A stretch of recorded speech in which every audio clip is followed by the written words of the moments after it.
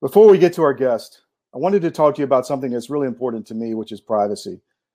Moving money around, moving information, sending messages in today's world with Web 3.0 coming down the pike, privacy is very critical, especially to a journalist like myself. Utopia P2P is a complete privacy ecosystem. It's a 360-degree approach to privacy. It includes everything you need to move information or value around the world. It includes a encrypted messenger service, an email platform, and cryptocurrency payment system. It's fully decentralized, so it's not on any main server. It's based on blockchain, so it's distributed. It has an unmatched level of security. It has a feature-rich toolkit on the system that supports 28 languages. There's a very low barrier to entry, and it also supports Bitcoin and also their coin internally. So if you're looking for a way to move information and money around the world where you don't want prying eyes looking at what you're doing, go to Utopia P2P and have complete privacy on their system. And now let's get to our guest. Welcome to American Conversations. Today, Todd Wood and I have invited Del Wilbur, who was with the CIA for many years, and to discuss what's happening in Russia, Ukraine, but also the expansion of the commitments by not just NATO, but also within, across the Atlantic in Canada and the United States. So I want to read off some facts for the public to understand, because this is expanding, and it's expanding exponentially when you realize how the map has expanded with these commitments. The day after Russia invaded Ukraine, the White House approved a package of $350 million to Ukraine for weapons and equipment. The European Peace Fund, which is set up by NATO, has promised money to Ukraine. The French, the UK, and the US have created, and this has been in the works for a couple of years, but it's now being implemented, the International Coordination Center that'll be run for equipment through Poland. The Sweden, Finland, Dutch, the Czech, Estonia, Poland, and Germany are moving troops around, and they, in fact, and then we have Poland, Hungary, and Moldova accepting refugees. Germany has moved some troops and equipment to Lithuania, Romania, Slovakia. The Brits have committed troops and equipment to Estonia, Poland, and Cyprus. Canada has moved troops into Latvia. Denmark has got a frigate on the Baltic Sea. So, gentlemen, Del, let's start with you first. What does that tell you about the expansion that's happening now? Well, I mean, obviously they're taking the threat from Russia seriously, which they should, because I don't think Vladimir Putin intends to stop, with Ukraine. But I think, and I hope that they're planning for, Putin, as an old KGB hand, is very well familiar with information operations, influence operations, disinformation, creating opposition groups within countries and stirring up trouble that way. I think those are the things that they have to really start focusing on, because I foresee that happening within some of the target countries that you mentioned. They're going to start experiencing some of those issues, because that's his bread and butter. So, I think it's something we need to look at in addition to his military activities. Todd, you just came back there, in the last couple of days. Did you see, when you were there, did you hear about this expansion at the time, or were you just too close to ground zero in Kiev and the rest of the country? Well, NATO is, the Biden regime is ginning up all kind of, I guess I would look at it as hype and hysteria about this, as far as moving troops around and looking to possibly get into some kind of conflict there. It's very prudent to provide deterrence, obviously, but on the ground in Kiev, I did not see. What we did see is a lot of saboteurs that were in country, probably sleeper cells that had been there for a long time, and that the locals were going after. And yes, Del is very correct. In Moldova and other countries, and other Soviet bloc countries, and the former Warsaw Pact, they're very active with information operations in country, trying to, get governments in charge that are in their favor. That's the Baltics are a very good example of that, where they have a large Russian-speaking population that he typically uses as an excuse to, commit active measures against those areas. So, but the buildup, I don't see that. I mean, there's a lot of moving pieces, and I know a lot of the American Air Force and other parts are on alert, but I don't see this into moving, 7,000 troops to Germany or whatever is not that big a deal. If they start trying to talk about enforcing a no-fly zone or something like that, and that's a whole nother level. Explain that to the public, why it's important about the no-fly zone as being one of those pivotal tipping points. Because that includes shooting down Russian aircraft, frankly. So you're going to be in a position where you have Western air forces controlling the skies or attempting to above Kiev, which probably wouldn't be that difficult to do, but it would open up a whole nother can of worms because we'd be actively fighting Russian forces at that point. So, frankly, I don't think this is a good idea to get in a hot war for the United States in this precarious position we're in, where we have no leadership, where we have no money, we're 30 trillion in debt. And I just don't think that's the right place for the United States at this point. Del, what are you hearing from your sources overseas? The one thing that I've heard more than anything from a lot of people that I talk with, and that is that Putin is, above all, he considers himself a Russian patriot, but he's also a student of history. And he knows very clearly what happened in Hungary in 1956, I believe it was, and then later in Czechoslovakia in 1968. The Hungarians and the Czechs threw up resistance for a brief period, and then they succumbed to overwhelming Soviet military might. And I think he anticipates the same thing in Ukraine. Once he is established in Ukraine once again, he's going to use that as his base of operations to go back and start targeting, as I mentioned in my earlier comments, about trying to create dissension within those target countries, and then weaken them, both from within and then make them more vulnerable to outside influences and that. So that's the kind of thing that I hear a lot of from other people on that have a similar background to mine, is all of those types of active measures, I guess, that we're going to probably see in the coming day. You got to understand, Putin's about 70 years old now, are going to be. He will be 70 in October. Yeah.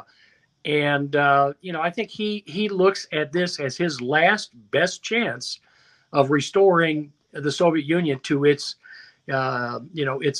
grandeur when it was an empire. And he's not so much, a diehard Soviet communist as he considers himself a Russian patriot. And, he believes that, as he himself stated, that the dissolution of the Soviet Union was the biggest catastrophe of the 20th century. And he intends to rebuild it. And he looks at Biden administration as his last best chance of doing that. I don't want to psychoanalyze Vladimir Putin, but let's just talk about this from an intel point of view. For every leader in the world, there's a dossier that's built on what makes them tick and not tick. Del, have you heard anything from any of your sources about how they see Putin now and how he may have changed? Just, not in any great detail on that. I think, again, what I hear from other people, and my own opinion, is Putin views this as his best opportunity. And he is someone that takes advantage of opportunity. And, so whether he's experiencing some sort of mental issues or something, I'm not a psychoanalyst or whatever, or a psychiatrist. I'm not really in a position to judge that, but I do know the man enough to know that he is certainly someone who takes advantage of opportunity, and that's what he's doing right now. Todd, do you have any thoughts on that? Because you're a scholar of Russia. No, Del's right. I mean, this is an opportunity, not just for Russia, but for China, Iran, everyone else. I think that the Biden administration is so corrupt that, I mentioned on recently that we reported a few years ago that during the Crimean annexation, when Joe Biden was vice president, he was meeting with his son Hunter with Gazprom officials trying to get pipeline deals out of Russia.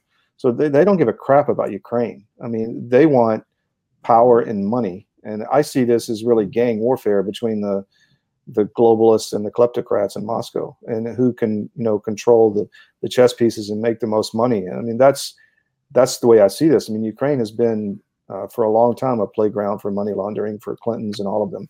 I mean, they all have sons that somehow show up in working for Ukrainian gas companies to make millions of dollars. Every one of them, Kerry, Obama, Clinton. So that's, well, not Clinton, but I mean, they're involved over there. So, I see this as really a war between people trying in a much bigger agenda than just Ukraine. I think Ukraine is just a pawn. Vladimir Putin definitely wants to do what Del is saying he wants to do and restore the glory to the Russian empire and more of a czarist figure than a communist. But I frankly don't think he has the force structure to do this for very long. It's not the Red Army that was, during the Cold War. And he doesn't have much money. He can't project power. That's his problem. He has a lot more troops in Russia, but he can't project power. He doesn't have airlift. He does, so 3 IL-76s have been shot down over Kiev. I think, so he's almost getting to a place where he needs an off-ramp, and that's what I hope happens. What happens in a situation like this, Del, for an off-ramp? I mean, everybody keeps on talking about, we need to bring people, cooler heads to the table. Putin, if you put the cat in the corner, he is going to want to save face. But is there any way that you could bring people to the table? Well, yes, there is a way, but it's not going to be easy because what's going to have to happen is Putin is going to have to start feeling the more pressure and more heat, not just from the people at home back in Russia, because he can stomp that down. Okay, he can bring in the secret police or whatever, and he can beat down the opposition in his own country, but he needs to start feeling some heat from the people surrounding him, and they're not oblivious to what's going on. They have access to the Western media, and that they're not oblivious to what's going on and how Russia is being portrayed. And there has to be some perhaps subtle ways that they can be reached, and because they're the ones that are going to change Putin. Putin's not going to respond to anything from Biden or anybody in NATO. I mean, he could care less how we try to sweet talk him or cajole him, whatever. But he will respond to influence within his inner circle. And I think that's where we need to be targeting some of our message about perhaps providing an off-ramp that Putin can save face for himself, because he understands, he remembers. Again, he's a student of history. He remembers what happened to Khrushchev after the Cuban Missile Crisis when he, quote unquote, blinked. It wasn't very long after that, and Khrushchev was, walking around with a metal detector and a pair of Bermuda shorts. So he was no longer the premier, and that's exactly what Putin is fearful of for himself if he is not able to extricate himself from this situation in a face-saving way. Do either one of you think that was the strategy behind going after the oligarchs that was recently announced by, recently announced by the Biden administration? Todd? Yeah, sure. They're trying to do that. I mean, but they're talking out of both sides of their mouth while they're continuing to pump and buy Russian oil. And weirdly, I just read an article that after shutting down our energy industry and allegedly shutting down Russia's, at least to the West, now they're going to start buying oil from Iran. I mean, there's so many back end agendas going on at the White House that, here's what I think. This regime in our White House is corrupt. I don't trust them to run a war. I don't trust them to tell the truth. And I think I see this as the disease and everything else is a symptom. And, people, I've said this before, Christine, the only president in the last 30 years that's actually killed hundreds of Russians in combat was Donald Trump in Syria when the Wagner mercenaries came in and he waxed them with AFSOC air power. So, that's, gunships and the like. And the only one who's armed Ukraine is Trump. And I think Putin respected Trump. Let me turn off this phone. And the answer to this, I think, is to get a stronger leader in our White House that can deal with this and put this, genie back together. Del, let me ask you this. They had the vote on the UN, the Russian situation, and they had the vote at the UN last night. And North Korea, Syria voted with Russia. They voted against the sanctions. And they had a host of countries where the Chinese have had some economic coercion going on for 25 years in Africa. And they voted on the same side as the Chinese, who remained neutral, as did India. What does that tell you, and what is that in terms of, you know, how this is running down right now, when you have India, China remaining neutral in the Security Council, and many of the countries that they have built infrastructure in for the last 25 years? Well, the short answer is it tells you that the reach of the Communist Chinese Party is far and wide, and as it is in our own country. So, you know, there's throughout its history, the United Nations, there's always been, you know, the handful that have allied themselves with, back in the days of the Soviet Union with Russia, and that's, you know, that's understood and accepted fact that it's always going to happen. I was curious about India's. I guess they abstained from voting, and I did find that somewhat curious, because there has been some tension between India and China recently, and so you know, as Todd said, our administration, the Biden administration, is so corrupt. And, you know, everything that he did for the last 50 years in Washington, you know, while his time in Washington, and that is well known by our enemies. The Chinese have a dossier on Biden, his family, and his corruption is probably encyclopedic. The same way with Russia. And, you know, so it's hard to say how, as Todd said again, we're not getting out of anything with this leadership that we have, or lack of leadership that we have. You know, it scares the hell out of me, because we've got 3 more years, or almost 3 more years of this guy. And, you know, I hear people talking about impeachment and everything. Well, what's that going to give us? You know, for one thing, we don't have enough votes in the Senate to remove him from office anyway. But secondly, that's going to elevate, you know, Kamala Harris, and she's, if not as bad or worse than what the existing situation is. So we're in for a long ride, I think, because, you know, we really don't have any influence on the world stage at this time, because Biden is such a weak and corrupt leader. So we're in for a long ride. Todd, do you think bringing back some of the people from the Obama administration, like Susan Rice, like Jake Sullivan, like Samantha Powers at USAID, Tony Blinken, who worked for Vice President, he worked with him, I think, when he was Senator Biden, but he also worked with him on foreign affairs as Vice President.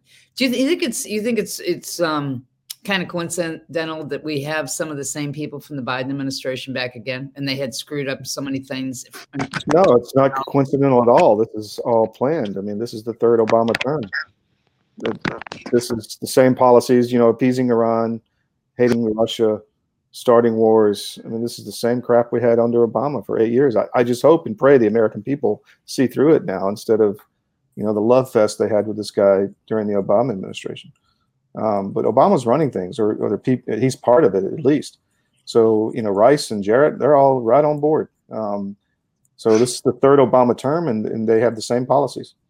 They just are trying to do it faster than they learned their lesson, that they had to do it faster to destroy the country and to reduce our power on the world stage. And that's what they're trying to do. And so it's up to us to get rid of them. Del, you and I first met when I was investigating the Benghazi attack. Do you see any danger to our troops if we get involved? I mean, do you feel that the loyalty is there to our troops? Because there's something about the fact that we're $30 trillion in debt. And what's Afghanistan? What's Afghanistan tell you?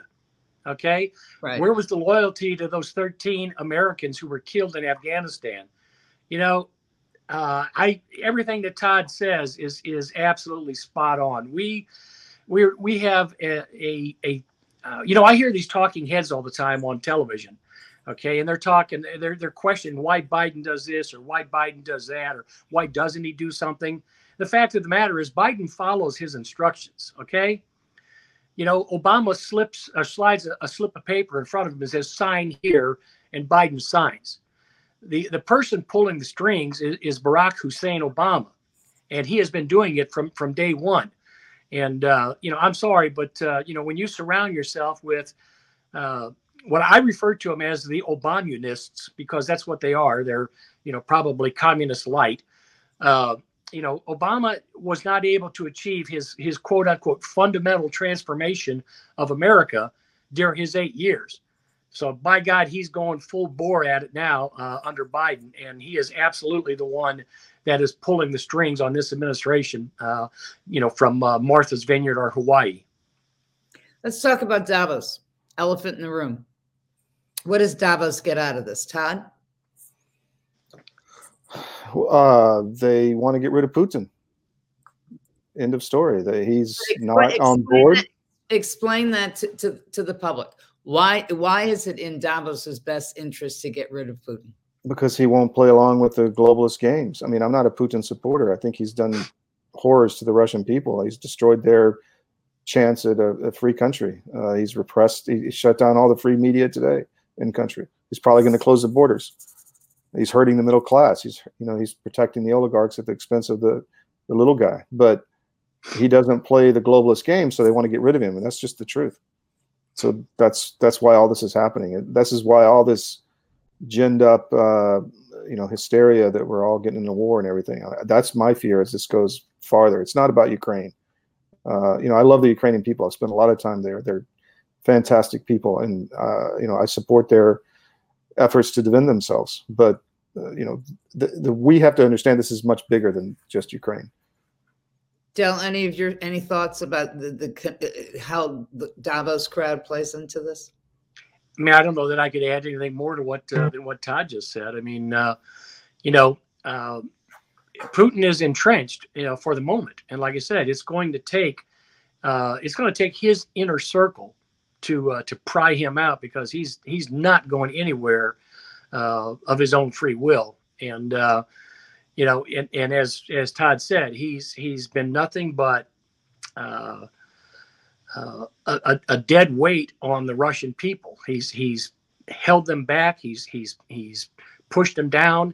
Vladimir Putin has been all about Vladimir Putin and his grandiose, delusions of grandeur, I guess is the correct term. And I just don't foresee him going anywhere unless his inner circle decides it's time. So, gentlemen, we're in for a long haul. Thank you very much. We'll have you back, Del. Okay.